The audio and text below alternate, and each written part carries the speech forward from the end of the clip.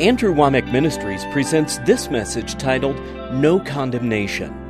We pray that the Word of God will come alive in your heart as you listen. Romans chapter 8. In verse 1 it says, There is therefore now no condemnation to them who are in Christ Jesus, who walk not after the flesh, but after the Spirit. For the law of the Spirit of life in Christ Jesus hath made me free from the law of sin and death. For what the law could not do, in that it was weak through the flesh, God sending His own Son in the likeness of sinful flesh, and for sin condemned sin in the flesh, that the righteousness of the law might be fulfilled in us, who walk not after the flesh, but after the Spirit.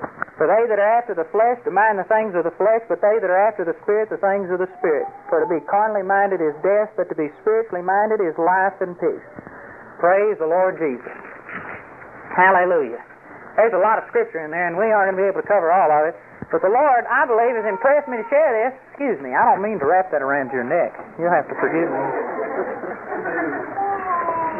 But I believe that the Lord's impressed me to minister this because we've talked and been sharing, just individually with a lot of different people. And a term that I use a whole bunch, for instance, condemnation, is not really understood very well.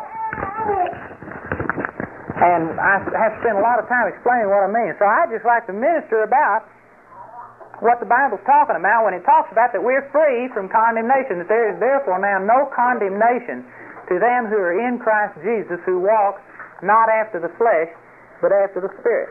In the first place, the word condemnation, it means a judgment or a sentence, is a literal dictionary definition, and the usage of it is, it's just like when you condemn a building. Say, for instance, if this building was condemned, that means that it was unfit for use or occupancy, and it would have to be torn down. It could not be occupied. That's the way it is when you condemn a building. Well, basically, that's kind of an oversimplification, but that's what Satan is out to do upon the believer, is to pass condemnation upon you or to make you feel unfit for use. And to me, this is Satan's strongest weapon against any Christian. I believe it's the strongest thing he fights every person with, is trying to make you feel unworthy or unfit for use. Because once you get saved, and once, especially you receive the baptism of the Holy Ghost, Satan would be stupid to try and come to you and tell you that God can't do this or God can't do that. We know better. We've seen it. We've experienced it. The Word of God. Anybody that's in the Word of God can tell that God can do all things. All things are possible. And so Satan is smarter than that. And Satan's weapon against us is not really to tell us that God cannot do things. But he's trying to get us to doubt that we can receive it, that we are condemned, that we are unfit for use, unable to receive, unuseful to God. And that's where Satan's warfare is, and this is where most Christians have let down. A lot of Christians will sit there and with their head they'll retain that I believe God is God and I believe God can do what He wants to. But you see, that's not faith. As strange as that may seem, that's not faith to believe that God can do something. Let me share with you from Hebrews chapter 11, verse 6. Look at this scripture. In Hebrews chapter 11, this is the chapter where he talks about all these people who operated in faith. And he just got through talking about Enoch. In verse 5 it says, By faith Enoch was translated that he should not see death, and was not found because God had translated him, for before his translation he had this testimony that he pleased God. Amen? And that's what Enoch did. The Bible says the reason he got translated. Now y'all listen to what's being said. The reason Enoch got translated was because before his translation he had this testimony that I please God. Can you imagine Enoch walking around all of his contemporaries and them talking? Talk wasn't any different back then than it is now.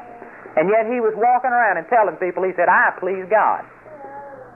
Can you imagine how people must have felt and looked at him in the persecution he must have received? The same thing as if you used to go around and say, I please God. Most religious people would jump up, man, you blaspheme, you soil, undone, good for nothing, snake in the grass, don't you know that all your righteousness is as filthy rags? Well, that's not true. All of my righteousness was as filthy rags. But I committed myself to Jesus, and Jesus took my filthy rags away, and according to 2 Corinthians 5:21, made me the righteousness of God in Christ Jesus. Amen? That's what the Bible says.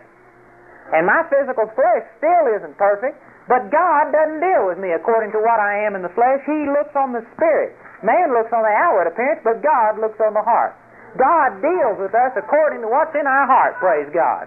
Amen? And it's high time we begin to deal with one another and with ourselves the way God deals with us. If we're going to be using God's power, which that's what we're using, it's not your own power. If it's God's power, if it's God's ability, then you're going to have to learn to use it the way God wants it to be done. You're going to have to start getting the same attitude about things that God has about things. And God is not looking at you any longer as a filthy rag. You were a filthy rag, but He shed His blood and He atoned for you and He made you clean. And He expects you to act like you've been made clean. And He expects you to go around saying that in Christ Jesus, remember, not in your own ability and self, but in Christ Jesus, I please God. And that's the attitude God wants you to have. That's the reason Enoch got translated. And the next verse is talking about Enoch again. He says, but without faith it is impossible to please Him, for he that cometh to God must believe that He is, and that He is a rewarder of them that diligently seek it. Now, I didn't say this. This is what God's saying. I'm just agreeing with it. He said those that come to God must. It is not optional. It is not whether you want to or not. Those that come to God must believe that God is, and that He is a rewarder of them that diligently seek Him. And you see, again, a lot of people go as far as to say, well, I believe that God is, or I believe that God is able. I believe God can do anything. Well, that's not it. It says that you must not only believe that God can, but you must believe that He rewards you for diligently seeking Him. Now, if you say, I believe God can, I believe God is able, and yet you don't believe God answers your prayer and rewards you for diligently seeking Him, then it doesn't work. That's not faith. Can you see that? The drunkard out on the street would sit there and say, yeah, I believe God can do whatever He wants to, but the difference is he can't appropriate it for himself. He will not believe that God will do it for Himself. The reason for it is because all of us are under condemnation. Our own conscience condemns us. The Bible says that a man knoweth his own bitterness of his heart. It says in Romans chapter 2 that our thoughts meanwhile accuse or else excuse us. It says in Romans the 1st chapter that God has revealed Himself from heaven against all unrighteousness and ungodliness of man who hold the truth of God in unrighteousness. So we have an inherent ability within us that we know right from wrong. Amen? That's what those scriptures say in Romans chapter 1. And you know right from wrong. Now, you might dull yourself to it. You might compare yourself with other people and get away from the truth of it and salve it over. But yet you know your own bitterness. When you run into a problem, when somebody stands up and starts facing death in the face, man, all that comes right back to you. All of your excuses and everything that you've used to justify yourself flees, and you see yourself in a situation, that's when people get ready for help. But we know our own bitterness, and we all operate in condemnation or unfit. We do not feel bold enough to approach under the presence of God. Even a lost person's like that. And that's the reason is they can believe that God is, but they cannot believe God's going to reward them. Not because God's not able to do it, but because they are not a partaker. They aren't able to partake of what God's got for them. But as we come into Christ Jesus, this is what it's saying over here in Romans chapter 8, that for those of us who are in Christ Jesus, there is therefore now no condemnation. For those who are in Christ Jesus, who walk not after the flesh, but after the Spirit. And upon us, it is passed away. God is not condemning us. We are not unfit for use anymore. And we've got to start operating in this part of it, that God is rewarding us for diligently seeking Him. Amen? And that's faith. And that's the reason some people are receiving their answers to prayer and others aren't. Both may be desiring it just as strong as the other one, but desire isn't faith. Desire is not faith. Let me say that again, because a lot of people have begged and pleaded and groaned and cried and asked God for something, and then when they don't get it, what's wrong? I don't know why God didn't give it to me. You've got to understand that just desiring something is not faith. There's lots of people that desire salvation that will be in hell because they did not do it according to God's system. The rich young ruler in Mark the 10th chapter is an example. He wanted eternal life, and he was willing to do a lot for it. He kept the laws. He was religious. He bridled himself. He was willing to do everything except give up all of his possessions. He desired the right thing, but he didn't obtain to it. Desire is not faith. Everybody see that? Praise God. And we've got to get out of the point where we just sit there and throw our desire out. We've got to start learning what faith is. Hebrews 11:6, the scripture we just read, is a definition of faith. Believing that God is, and then believing Him to reward you when you diligently seek Him. The scripture goes along with this is Mark chapter 11, verse 24. Mark 11:24, where it says, whatsoever things you desire when you pray, believe that you receive them, and ye shall have them. It says that you shall have those things that you believe you receive when you pray. Everybody see that? In other words, you've got to believe that when you pray, God starts rewarding you for seeking Him. If you just throw a prayer out and ask God, but you don't know and you do not believe that God answered your prayer, then you won't receive it. You're only going to receive the things that you believed you received when you prayed at that moment. So we've got to bring ourselves to an attitude where when we ask for something, we base it first of all on the Word of God. Know that it is God's will. And 1 John chapter 5, verse 14 and 15 says, this is the confidence that we have in Him, that if we ask anything according to His will, we know that He hears us. And if we know that He hears us, then whatsoever we ask, we know we have the petitions that we've desired of Him. Praise God. The kids are really entering in today, aren't they? Praise Jesus. But it says we have a confidence that we know if we ask anything according to His will, He hears us, and if we know that He hears us, then we know that whatsoever things we ask, we have the petitions we've desired of Him. So first of all, base what you're asking and believing for on the Word of God. If there's a promise in the Word of God that promises you health, deliverance, prosperity, joy, victory, power, overcoming any of those things, base your prayer on the Word of God. And then know that it is God's will, and then also say, I believe it works for me right now. If you cannot take that last step and begin to receive it and say, I know it's working for me, it won't work. And the strongest weapon that Satan has against us is just what we're talking about, is about condemnation. Making you feel unworthy. Making you feel undone. And go back to our illustration of spirit, soul, and body.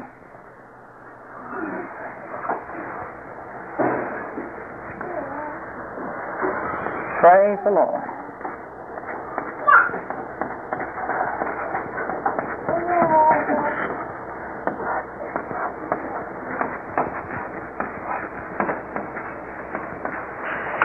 That's why I illustrate that we have a spirit, soul, and body. 1 Thessalonians 5:23 says that we do.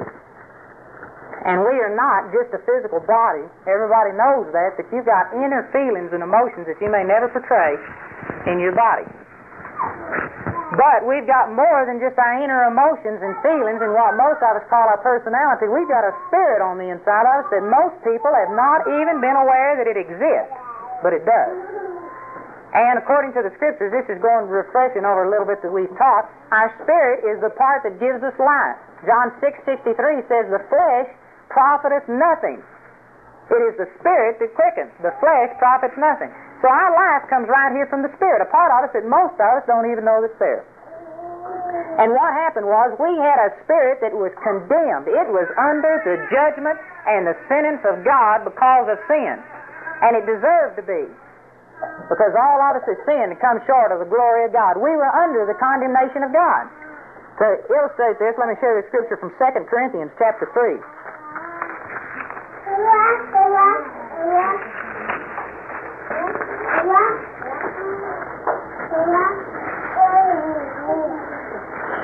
In 2 Corinthians chapter 3, verse 9, he's talking about the difference between the Old Testament law and the New Testament. And he calls the Old Testament law, he says, if the ministration of condemnation be glory, much more doth the ministration of righteousness exceed in glory. And if you'll read the whole thing in context, he's talking about the law versus the things that we're under right now.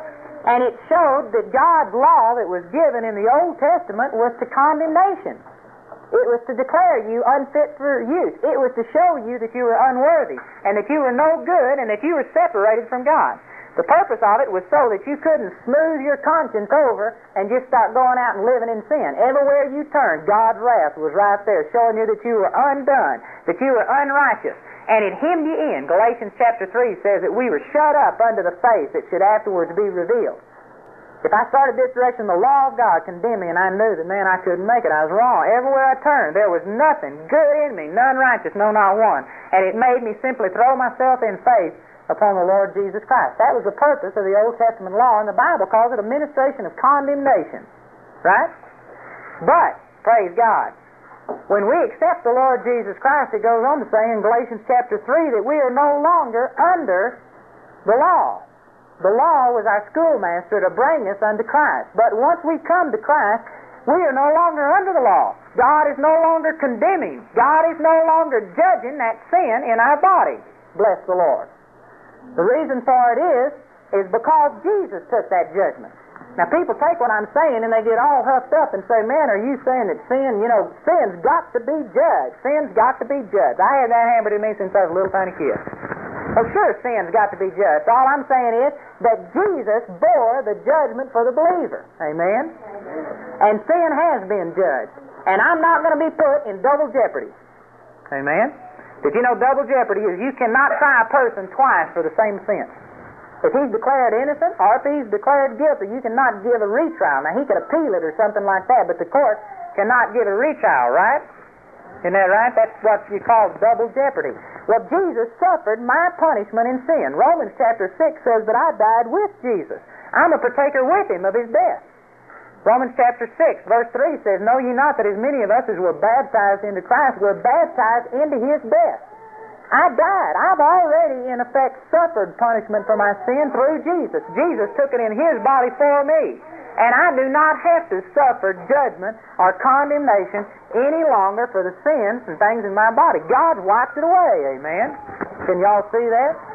And so, if we continue to try and operate in the old pattern that we operated under, it's not going to work. We're going to be trying to operate under condemnation when God says that there is no condemnation to those of us who are in Christ Jesus, who walk not after the flesh but after the Spirit. God has redeemed us from condemnation, and his judgment will not come upon us. Praise God. Now, you can still experience condemnation, but if you do, it simply comes because you get out of walking in the Spirit. Like I said, our body out here isn't completely changed yet. It's our spirit that's changed. And our spirit is in right standing with God. Ephesians 4:24 says, put on the new man, which after God is created in righteousness and true holiness. Praise the Lord. My spirit is righteous and truly holy. It is not stained by sin. It is complete. It is renewed. It is the Spirit of the Lord Jesus Christ, and it is not stained by sin. It is not under the condemnation and the wrath of God. But if I do not operate according to the dictates of what the Spirit says, if I go by what the flesh says, even though God is not the one condemning me, Satan will heap back upon me all of those feelings of condemnation, all of the results of sin that I experienced before I got saved. Can everybody understand what I'm saying through that? It's important that you live a holy life, but it's important also that you recognize, for instance, look over further in Romans the 8th chapter at this scripture. I believe it's verse 33. In verse 33 it says, who shall lay anything to the charge of God's elect? It is God that justifieth. Who is he that condemneth? It is Christ that died, yea, rather that is risen again, who is even at the right hand of God, who also maketh intercession for us. And he's asking this same question. Who's he that's going to condemn us? It can't be God. It can't be Jesus, because Jesus died for our justification. And he's now seated at the right hand of God the Father making intercession for us. That's not a ministry of condemnation, is it? Well, Jesus is on our side. Jesus is on our side. Praise God. And he is not condemning. If you're experiencing condemnation, if you're feeling woe and undone and, oh, God can't use me, look how I blew it. Well, you may be feeling condemnation and you may deserve it, but it's Satan that's the author of it. God doesn't have that attitude towards you. All you've got to do is turn your back on that sin and say, Satan, I'm not allowing you to condemn me, and I'm removing myself from you, according to Romans 6:16, so that you can't have dominion over me. And then you're still, in the same relationship of righteousness with God. I remember when I was in Vietnam, boy, I used to have to listen to these guys play the radio 24 hours a day. And I didn't like it. I hated those songs worse than anything because it was so much ungodliness. But they came out with this song during that time about bridge over troubled waters. And that song, I could change that over and apply it to the Lord real easy. And since that time, I've heard Christians sing it as a Christian song. Because Jesus is my bridge over troubled waters.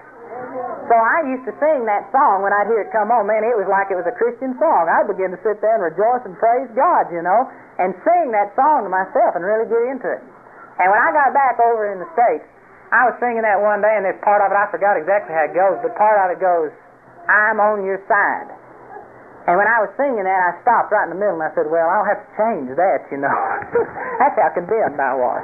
I was thinking, yeah, Jesus is my bridge over troubled waters, but to think that God's actually on my side, no, I'm on His side. He's not on my side.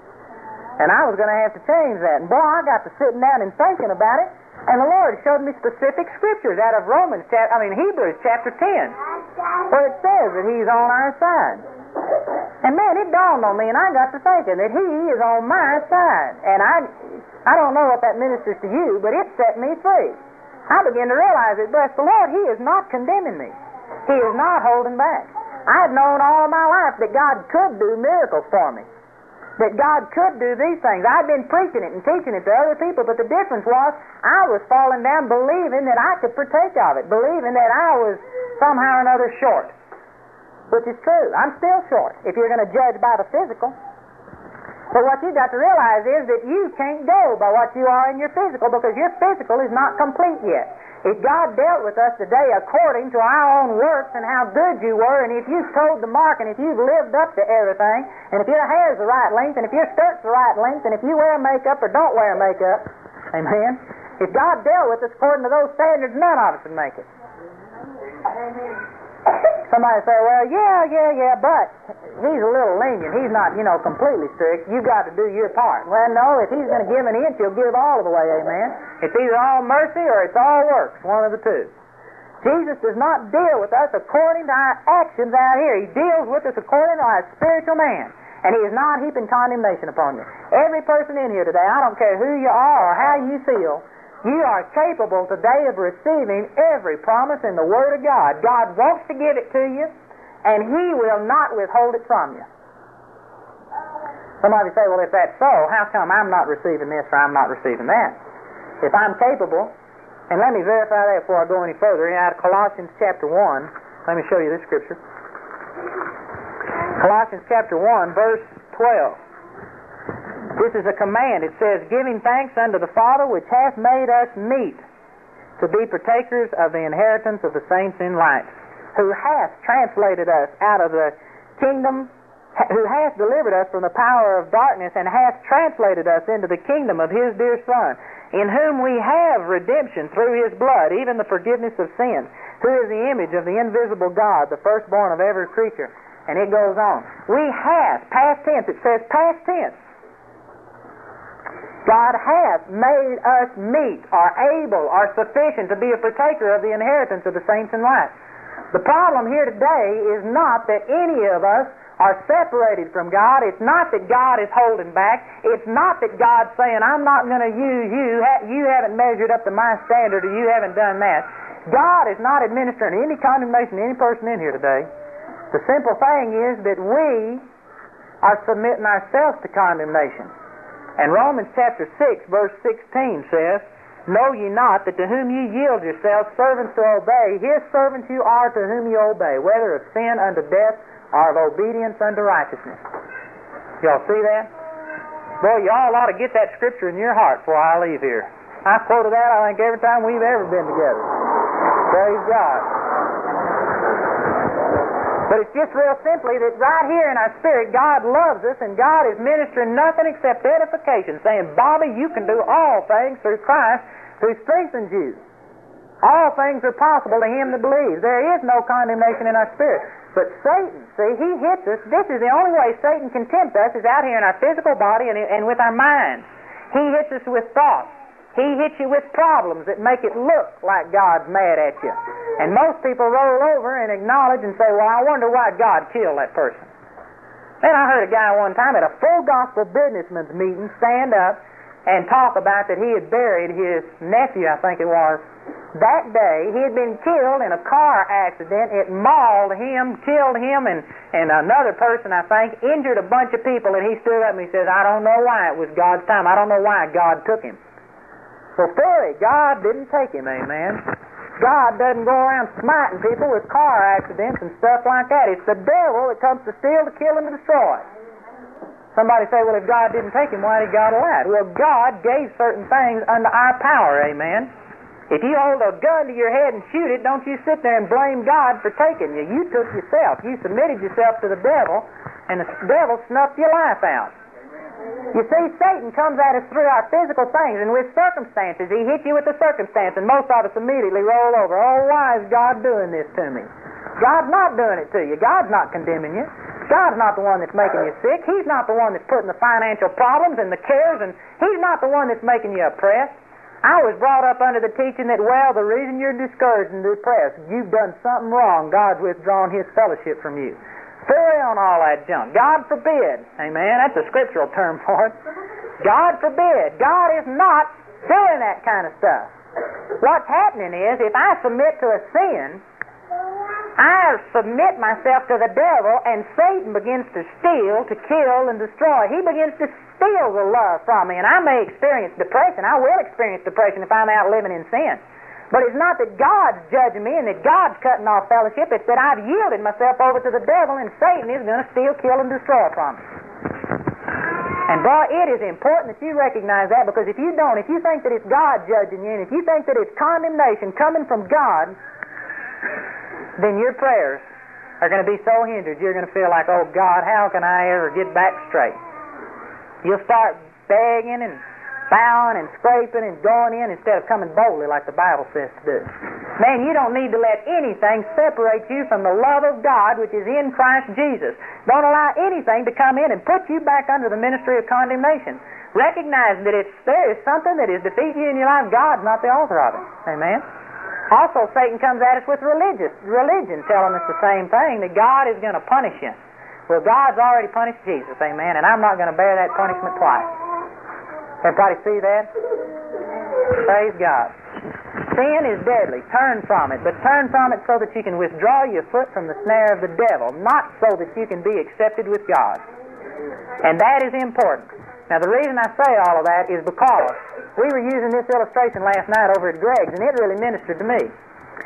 That if, for instance, you men and women, if you think that your mate is mad at you and that they're holding something against you, like, for instance, my brother here's got something against his wife, and boy, she hadn't done this, and I'm just going to pout, and they aren't going to get a thing out of me.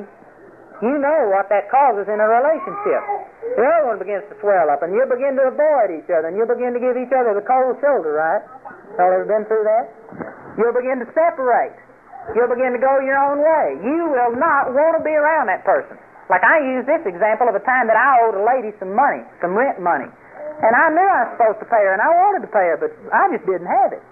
And I already told her that I didn't have it, and she was being nice to me. But I was under terrible condemnation, is what it was. I felt sorry and undone and no good because I didn't have that money that I was supposed to pay. And when it finally dawned on me, I was walking down the street in Seagoville, Texas, and to make things worse, this lady was the vice president of the bank. And I was walking down the street, and I saw her coming, and boy, when I saw her, I ducked into a store, and I didn't plan on going into that store. But I did it so I could avoid that lady and having to sit there and face up to the fact that I'd failed. Y'all see what I'm saying? And you felt the same way over certain things. If there's somebody, say for instance, if you were in the body right here, if there's somebody that you feel has something against you, if you think that a person is not receiving what you're saying and is not loving you, if you think that they've got hatred and bad feelings for you, you don't want to be around them. You feel like withdrawing. You go over to see the people that you feel like are receiving you and loving you and are glad that you came to see them. If somebody's rude and acts like, well, how come you came to see me? You don't go to see that person too many times unless you're operating in the love of God, amen? That's natural. Well, it's the same thing. if we allow the feeling to come that God is holding something against us and that He is so displeased with our sin and that even though He may not be damning us to hell, maybe we still got our salvation and it's secure, but if we allow Satan to discredit God and tell us that God is holding back on us and not blessing us and not fellowshipping with us and not answering your prayer because of your sin, then you get that same attitude. You get the feeling like, man, I've fallen short. And that's the reason that you start drawing away. That's the reason you start losing that closeness. Everything is so great, and pretty soon it doesn't seem to be so great. And you begin to experience problems, and people wonder what the difference is. The difference is that when you first came to the Lord, you believed what people said, that if you would just come to Him, He'll wipe away all sin, you'll be in perfect union, nothing separating between you and God. And boy, now that will cause joy, and that will get you excited. But after you go a little while and after you experience a few problems or you do something wrong, those same Christian people start putting you back under bondage. Boy, God's mad at you and you had best get that sin out of your life or God's going to put you on the shelf. God's not going to answer your prayer. God's not going to do this. And we put ourselves right back under the same old type of bondage. Can y'all see that? And as a result, people get discouraged. People begin to fall off. They lose the zeal. Why? They don't enjoy being around God because they feel like God's got something against them. I'm here to tell you that sure, God hates sin, but He's done everything He can or will do about sin in the atonement of the Lord Jesus Christ. When you die and go to heaven, there's not going to be a new atonement for you. There's not going to be anything added to the atonement. Everything has already been done that can be done in the flesh and in the body of the Lord Jesus Christ. Amen? And it's not going to be judged anymore. And we need to free ourselves from a feeling of condemnation, unworthiness, separation, God holding something against us. And we need to continually minister to ourselves the ministry of righteousness, like it says 2 Corinthians 3:9. He contrasted the ministration of condemnation with the ministration of righteousness. We're under righteousness. Righteousness means right standing with God. That today, regardless of what any of y'all think about me, you may not like something in my physical person. Well, God may not like something in my physical person either. But He doesn't judge me according to my physical person. He looks on my spirit. And today God is pleased with me. And I can sit here and say, regardless of whether I'm doing everything perfect or not, that I please God. My spiritual man is pleasing to God because it is the Spirit of the Lord Jesus Christ. It is washed in His blood. And I am in right standing with God. Amen? And boy, that's victory. You're going to blow it. Every last person in here is going to make mistakes. And if you're looking to yourself, and if you're trusting yourself to live a perfect, holy life to be accepted and say, surely God's going to answer this prayer because I've been fasting and praying. No, that's wrong. Did you know you can fast and pray and seek God and read the Word and put yourself in more bondage if you do it as a work of the law?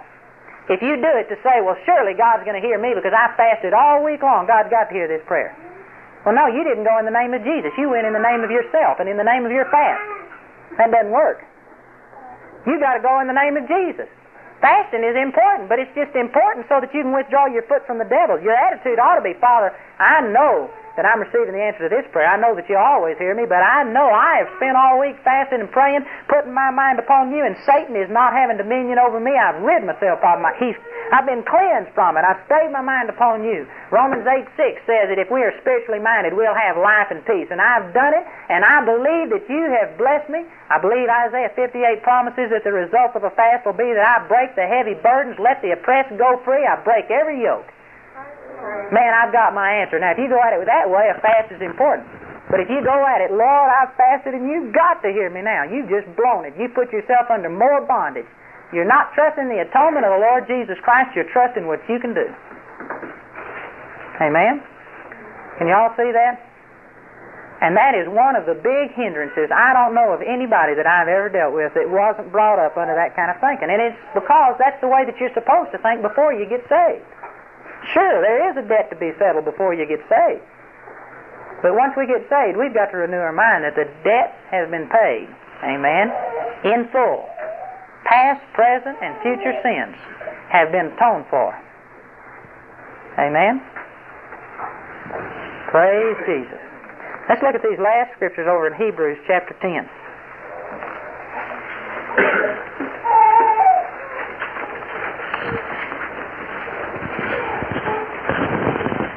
In verse 10, it's talking about the new covenant, and it says, by the which will, or by the new covenant, We are sanctified through the offering of the body of Jesus Christ once for all. That talks about that the atonement of the Lord Jesus Christ sanctified us once for all. Y'all see that? That means that you did not get sanctified up to the point of conversion. And then when you sin, you get unsanctified. And then you confess it and you get sanctified. And you get unsanctified and you get sanctified.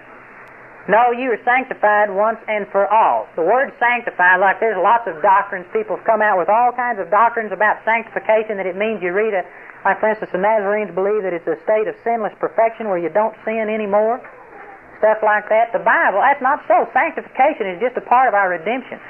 1 Corinthians chapter 1 verse 30 says, "But of him are ye in Christ Jesus, who of God is made unto us wisdom, righteousness, sanctification, and redemption." Jesus Christ is our sanctification. Jesus Christ separated me when I accepted Him by faith, and I'm sanctified through faith. Again, not my physical person. My physical person is still in the process of being saved, and it may get defiled. I may need to renew myself. But my spiritual man is sanctified, and it is holy. Amen. Again, Ephesians 4:24, that put on the new man, which after God is created in righteousness and true holiness. My spiritual man is sanctified and holy, and it is not going to be contaminated by sin, or by shortcomings, or by mistakes. It was sanctified through one offering forever. If it can be defiled every time we make a sin, have a sin, or make a mistake, then that means that it's got to have a second atonement made for it. And Hebrews chapter 6 says that cannot happen. If a person is to fall away, it is impossible to renew them again under a repentant sin. They crucify to themselves the Son of God afresh and put Him to an open shame. You cannot get sin atoned for the second time. If it wasn't atoned for the first time, it just isn't atoned for. Amen? Y'all see that? Then he goes on down in verse 14, and he says, "By one offering He hath perfected forever them that are sanctified." Verse 10 says that we've been sanctified through that one offering. Verse 14 says that we've also, those of us that were sanctified, we've been perfected. Amen? Right here in my spirit, I'm perfected forever. Sin is still deadly, but sin is deadly because I yield myself as a servant to the devil, and Satan will begin to steal my life from me. But God is not judging that sin. He's already judged it in Christ Jesus. Amen? Somebody might say, according to 1 John chapter 1, verse 1, well, if that's so, why do we confess our sin? Let me give you this example, for instance. I gave this last night, that Jamie came to me one time and she said, "Andy, I want you to forgive me for the attitude I've had against you all afternoon or evening." I said, "Well, nothing to forgive. I didn't know you had a bad attitude." And she says, "No, I've had a bad attitude." She says, "I've been thinking this and thinking that." And I said, "Well, okay." And she said, "Will you forgive me?" I said, "Well, there's nothing to forgive." She said, "You didn't do nothing." I said, "I didn't know you did anything." And I don't even remember what it was, but I didn't think that it had been a bad attitude. Anyway, she just kept pounding at me, "Are you going to forgive me?" Finally I said, "I forgive you." Amen. She needed forgiveness even though I had nothing to forgive. I had already forgiven her. Y'all see that?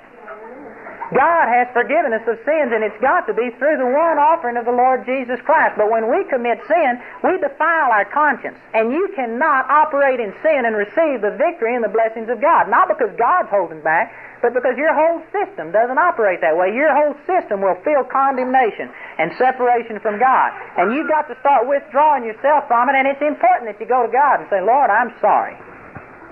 Why? So that you can rid yourself of that condemnation. And it also says, He will cleanse us from all unrighteousness. Well, now, our spirit's not unrighteousness. Ephesians 4:24 says our new man is created in righteousness and true holiness. When he talks about that He'll cleanse us from all unrighteousness, he's talking about here in the physical body. If we've committed sin, if we've defiled this body, the moment you turn from it and confess it to God, God cleanses this. And boy, that's important. I'm not advocating sin. If you're going to live in sin, you can't live a victorious Christian life. I'm just trying to make you understand that it's the devil that's putting you in bondage, not God. Amen? And when you turn from it, God cleanses you from all unrighteousness. If He cleanses you from all unrighteousness, what does that leave? Righteousness. Amen?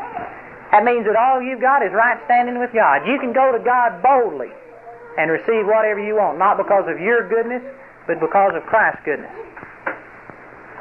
The result of what I'm sharing today is that if you would receive what we're saying, You can come to God, and I don't care what it is that you desire of the Father.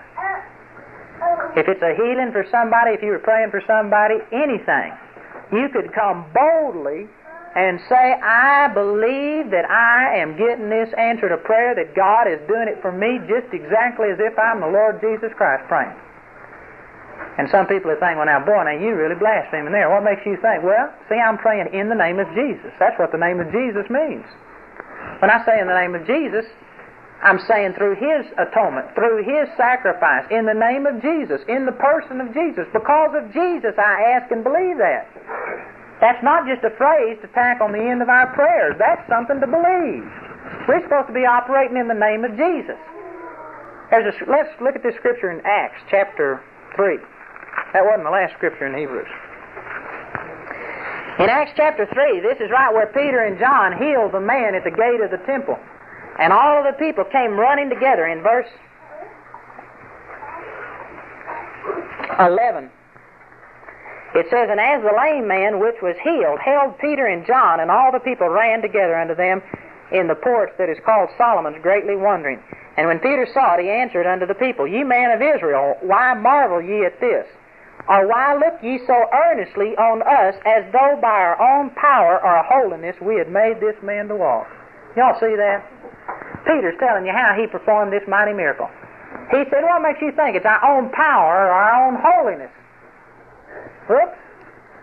That just busted somebody's bubble, didn't it? I remember these holiness people that I've been around, and that's all they preach is holiness. This one man got up and screamed and hollered that if you don't live holiness, no man can see God. And that's true, but whose holiness are you trusting? Yours or Jesus' holiness, amen? I'm holy in my spirit because of Jesus, and I'm not gonna get anything from God because of my physical works, amen. I might get something stolen from me because of my physical works from the devil. Y'all see the point? But I'm not going to get answers from God because I'm living holy. I've got to trust in Jesus' holiness. Because I don't care if I'm the best person that ever lived, I'm still going to fall short. And who wants to be the best person that was ever turned away from heaven?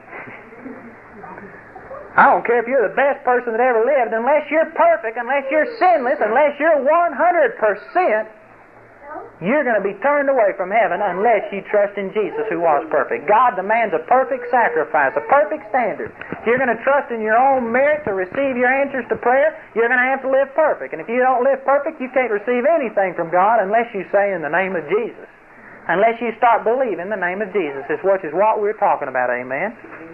If that's true, if our own merits and our own holiness can't gain us these things from God, well then our own merits and our own holiness, our unholiness, can't keep us from receiving it as far as God's concerned. Again, it gives Satan an opportunity to come into our life and hinder.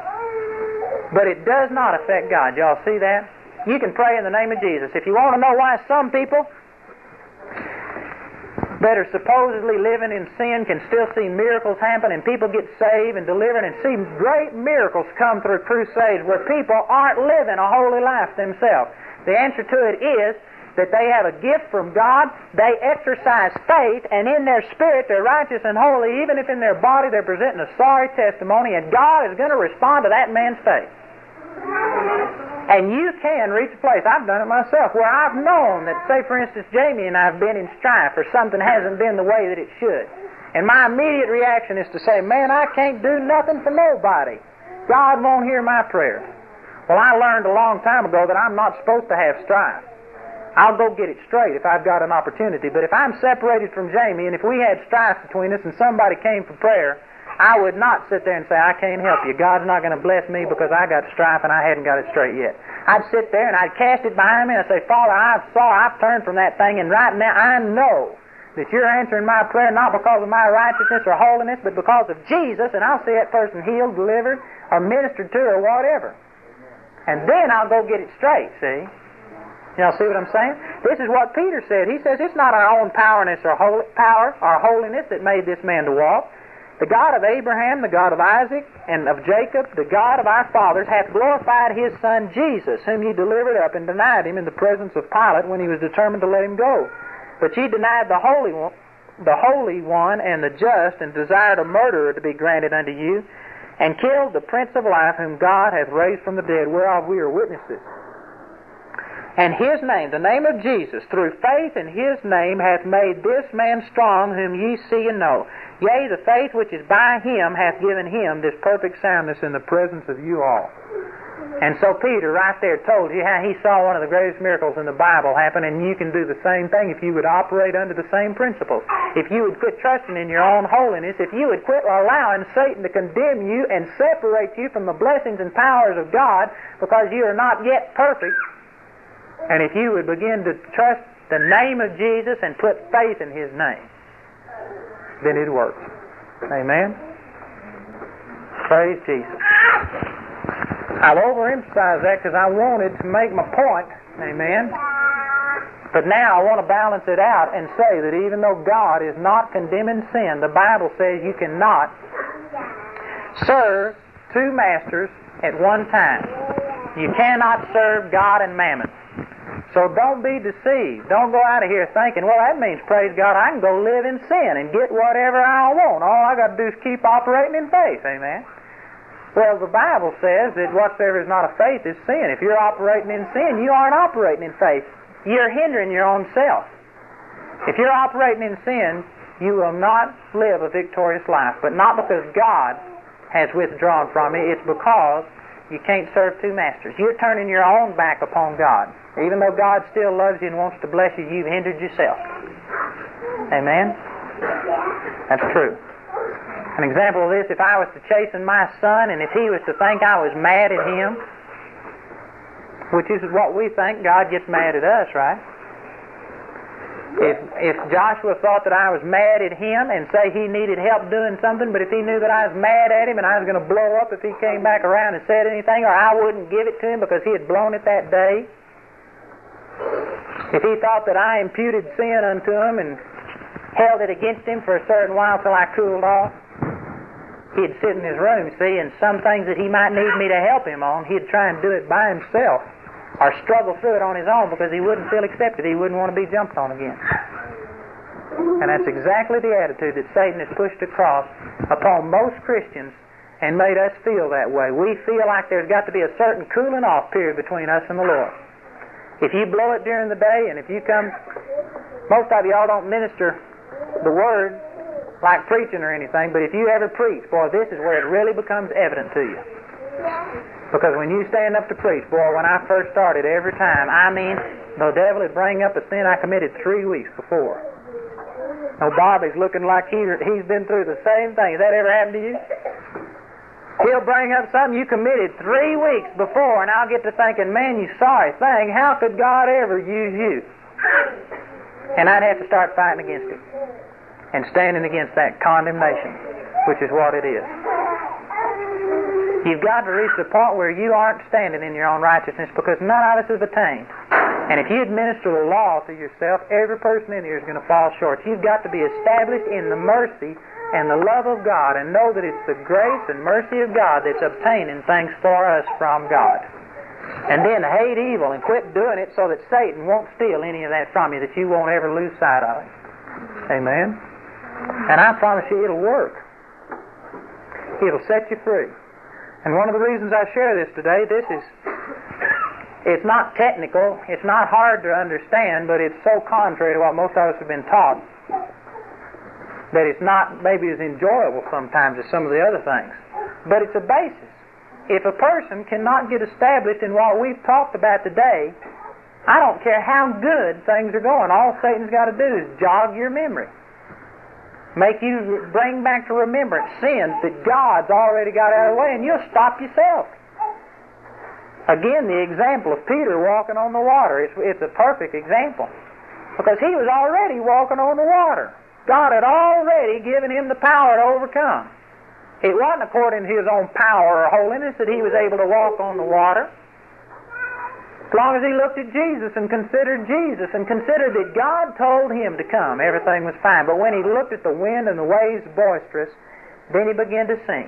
God picked him up. The Lord Jesus picked him up and said, Peter, wherefore did you doubt? And Peter did not doubt that you could walk on water. He knew better. He had already done it. He did not doubt that God could do it. He could look at Jesus. Jesus picked him up. And I'm convinced that he didn't drag him through the water or put him on his shoulders. I believe Peter walked back with Jesus on the water again. Amen. So he wasn't doubting that Jesus could do it. The thing, when Jesus said, "Why did you doubt?" the thing Peter doubted was himself, his own ability. I'm not able to do this. He saw the wind and the waves boisterous. He related to the fact that he's just a natural man, and immediately all of his lacks and inadequacies and limitations came right before him, and he thought, "Man, what am I doing out on this water?" And he began to sink, see?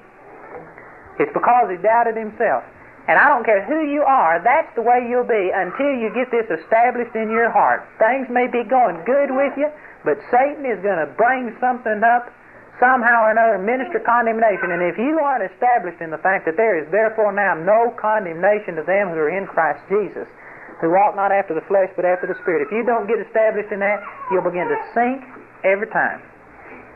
And that is not God's perfect will. God wants you to start walking on the water and keep going, amen? And that's one of the blessings in the Christian life, is when you don't have to go through a mountaintop, then a valley. Mountaintop, valley. What we've talked about today is the reason that people have mountaintops and valleys. They go through making all of these mistakes and they hit rock bottom. Finally they get so desperate that they really get pitiful. I mean pitiful.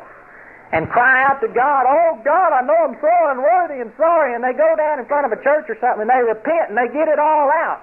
And they go through such an emotional deal that they think, "Surely God heard that. Surely God cleansed me. Surely I'm free." Bam! Right up on the mountaintop, because they believe that they're in right standing with God. And they go all right until all of those things that they said they'd never do again, they start doing them. And they start right back down in the same old mess. And then they reach rock bottom and go through it again. Man, you can get out of that rut if you'll just go to believing you're the righteousness of God all the time. When you make a mistake, you just stay right up here on the mountain, amen? And confess it from the mountain. Don't go down to the valley to confess it. Just stay up on the mountain and say, "Thank you, Jesus, I'm sorry I did that. I'm turning from it. And I know that it hadn't hampered our relationship, that I'm accepted in the beloved," according to Ephesians 1:6. Amen. And man, you can just stay on the mountaintop and throw all your sins off the mountaintop, amen. Let all those people in the valley have them. Well, that's a lot better. Hallelujah. That's the way God intends for it to be. Praise Jesus. We hope that your heart has been quickened by hearing the Word of God through this message. Remember, Andrew Womack Ministries operates a helpline that you can call for prayer and information at 719-635-1111. We have a ministry website at www.awmi.net, and you can write the ministry at P.O. Box 3333, Colorado Springs 80934.